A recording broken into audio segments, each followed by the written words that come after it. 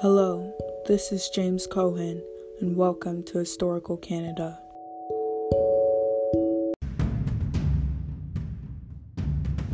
Have you heard of a Canadian terrorist group using violence towards our government? The Front Libération de Québec, known as the FLQ's goal, was independence for Quebec and carried out 200 violent acts between 1963 and 1970. This resulted in a national crisis by October 1970.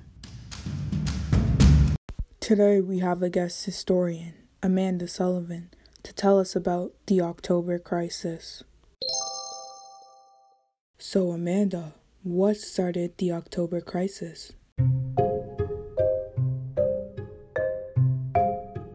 On October 5th, 1970, one FLQ cell posed as delivery men kidnapped James Cross, the British Trade Commissioner, from his upper-class neighborhood in Montreal. Then they issued a media release with their demands in exchange for Cross. 5 days later, Pierre Laporte, Quebec's Minister of Labour, was kidnapped while he played on his front lawn with his nephew.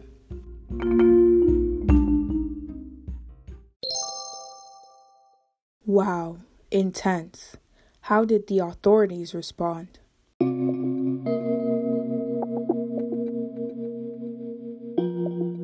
Montreal police responded quickly, and the homes of political leaders were guarded. Quebec Premier Robert Bourassa requested federal help on October 15th. The next morning, Prime Minister Pierre Trudeau invoked the War Measures Act, suspending Canadian civil rights and liberties.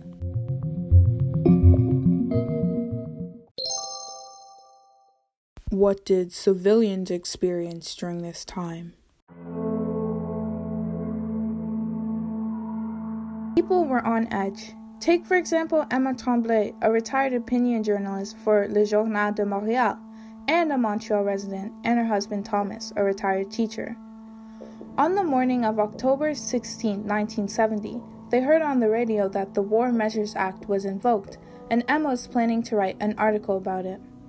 On their way to work, they saw soldiers and police patrolling and arresting people in Montreal.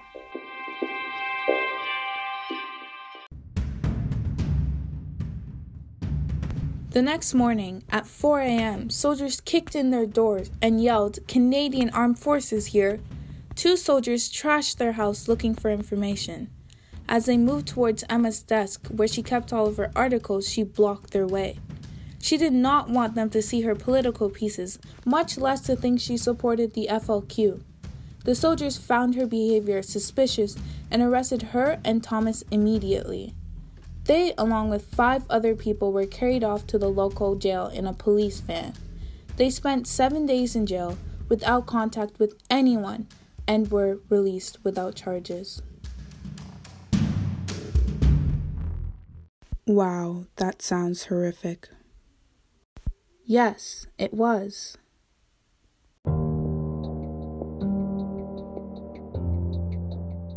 In fact, the Tremblays' experience was not unique. Some 450 other arrests were made during that time. Thousands of soldiers were on guard in the streets of Montreal to ensure public safety and limit movement.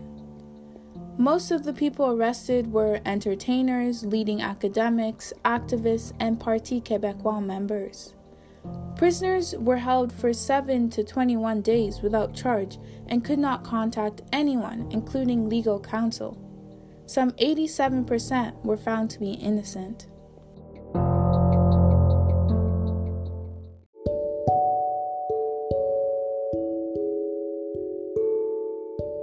That was our guest, Amanda Sullivan, speaking about the October crisis.